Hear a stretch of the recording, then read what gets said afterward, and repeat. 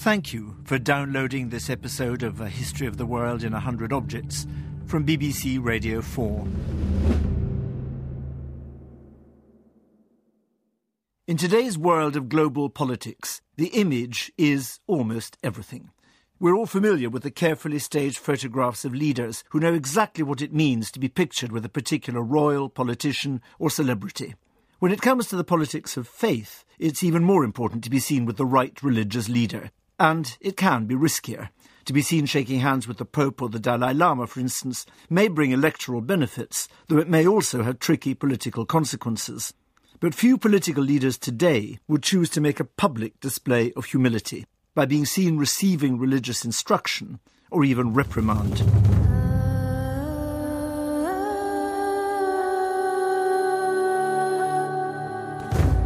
All the objects this week explore the relationship between different faiths 400 to 500 years ago. In 17th century India, the dialogue between power and faith was every bit as complex and as explosive as it is today. But around 1610, the photo opportunities were very different. No press photographs, no 24-hour television news, just painting. Painting aimed at a very targeted audience. And it's such a painting that I want to look at in this programme. A miniature from Mughal India that embodies a rare, perhaps a unique relationship between the world of the ruler and the realm of faith. The message is that a ruler must know his people, his subjects, especially in a country like India, where there were several religions coexisting, and they also should know that their king is to protect every single religion. A History of the World in 100 Objects.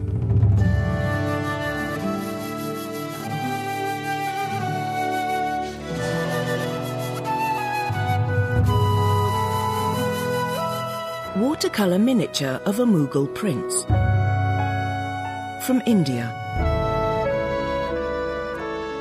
Painted around 1610.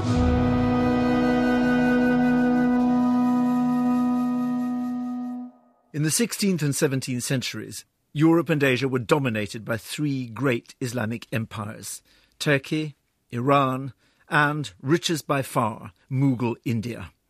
It reached its height in the years around 1600 under Emperor Akbar, who was almost an exact contemporary of our Elizabeth I, and it continued to flourish under his son Jahangir.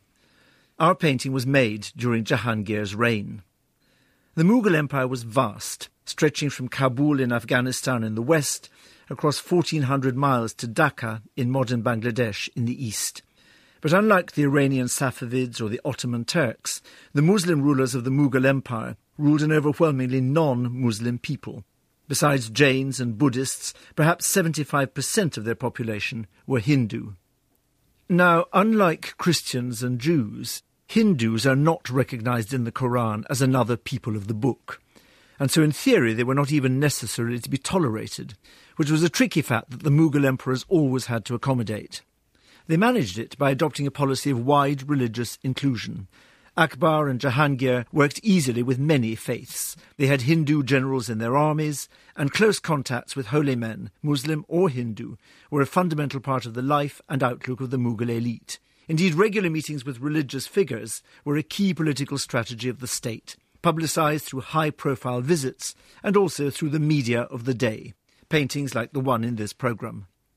Our painting is a miniature, an art form popular at courts from London and Paris to Isfahan and Lahore. And Mughal miniatures show that Indian painters were well aware of developments both in Persia and in Europe.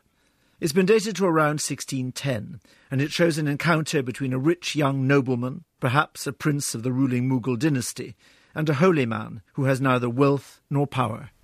The miniature is about the size of the cover of a hardback book. It shows us a landscape, and in the centre is the encounter between the holy man and the prince. The holy man is on the left, grey-haired and bearded, and wearing a simple robe, cloak and turban.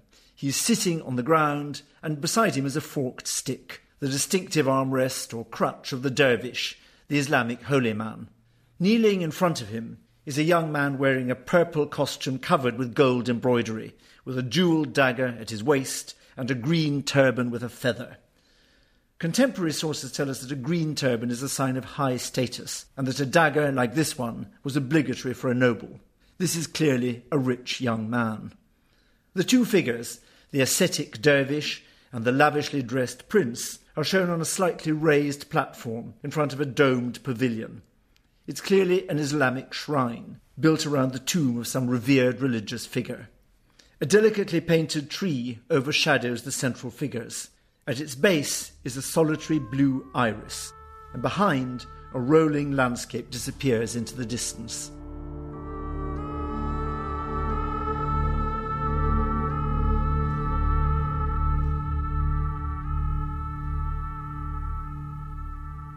In Mughal painting, landscape is often every bit as important as the figures.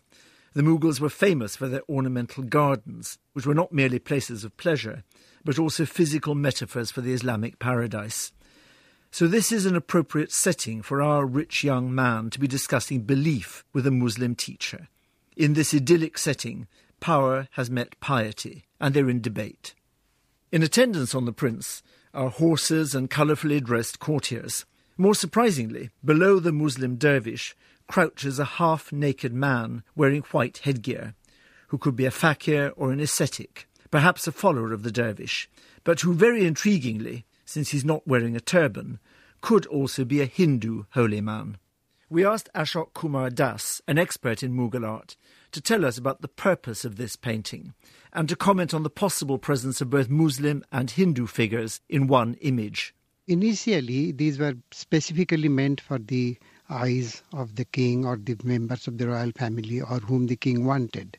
But later on, they became fairly universal, and we find same painting or similar paintings in albums and in other books.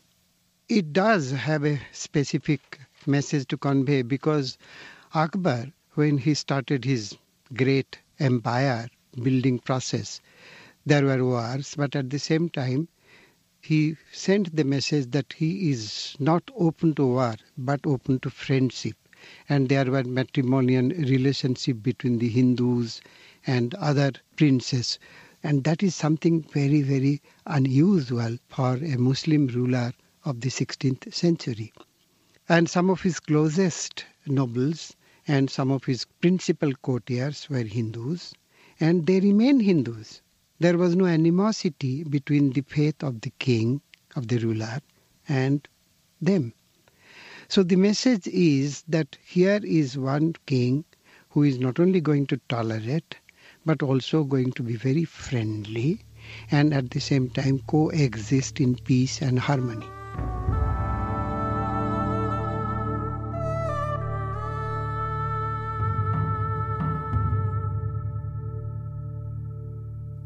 In India, the notion of a powerful ruler humbling himself before the wisdom of a holy man has a very long history. It's part of a tradition of religious tolerance that was a legacy of the Mughals' great ancestors, Genghis Khan and Tamerlane. It was one of the distinctive features of their great conquests, and it differentiated the Mughal Empire from other Islamic states. In the opening section of his autobiography, Jahangir celebrates the tolerance of his father Akbar, in contrast to his contemporaries in Turkey and Iran. In Akbar's India, Jahangir writes, "There was room for the professors of opposite religions and for beliefs, good and bad, and the road to altercation was closed. Sunnis and Shias met in one mosque, and Christians and Jews in one church, and observed their form of worship." Britain's first ambassador to the Mughal court, who arrived in 1617, memorably recorded Jahangir's own affirmation of religious tolerance, voiced during what was clearly a not unusual drunken evening. The good king fell to dispute the laws of Moses, Jesus, and Mohammed, and in drink was so kind that he turned to me and said, "Am I a king? You shall be welcome. Christians, Moors, Jews, he meddled not with their faith. They came all in love, and he would protect them from wrong. They lived under his safety, and none should oppress them." And this often repeated. But in extreme drunkenness he fell to weeping and to divers passions, and so kept us till midnight. Drunk or sober, Jahangir was a strikingly tolerant ruler. As he travelled through his empire, thousands would have been present to watch the emperor's visits to holy men and to their shrines, and to witness his public demonstration of a multi-faith society in action. But Jahangir also seems to have been driven by his own personal desire to explore the spiritual truths of other religious traditions. He had many private meetings with a renowned Hindu hermit, Gosain Jadrup, and he describes one of these in his autobiography. The place he had chosen to live in was a hole on the side of a hill which had been dug out and a door made. In this narrow and dark hole he passes his time in solitude. In the cold days of winter, though he is quite naked, with the exception of a piece of rag that he has in front and behind, he never lights a fire. I conversed with him, and he spoke well, so much as to make a great impression on me.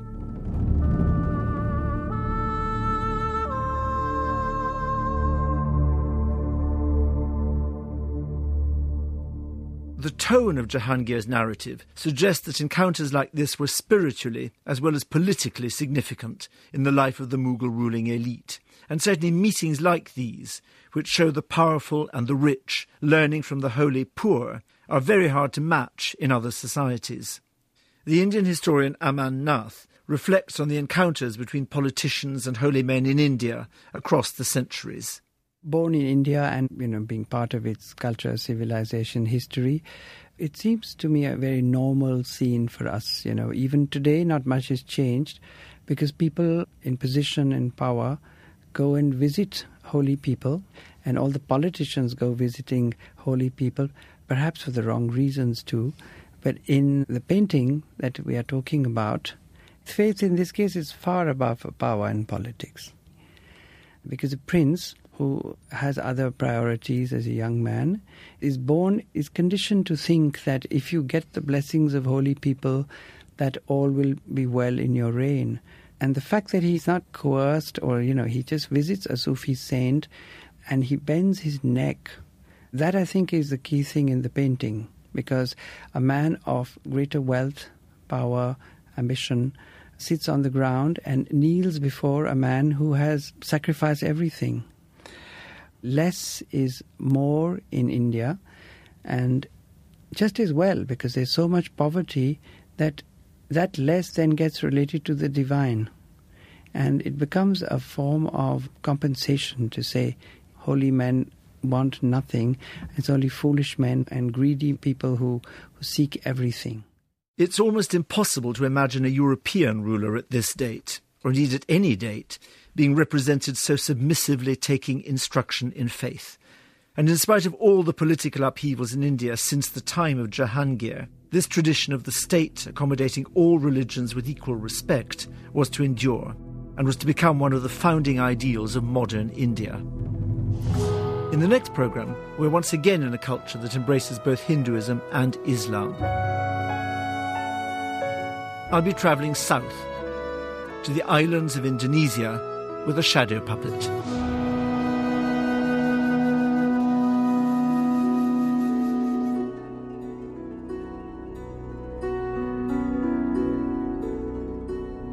You can see the object described in this programme close up on the A History of the World website, as well as hundreds of others from museums across the UK. And if you have an object with a history to tell, why not add it to our growing collection? Find all this at bbc.co.uk/A History of the World.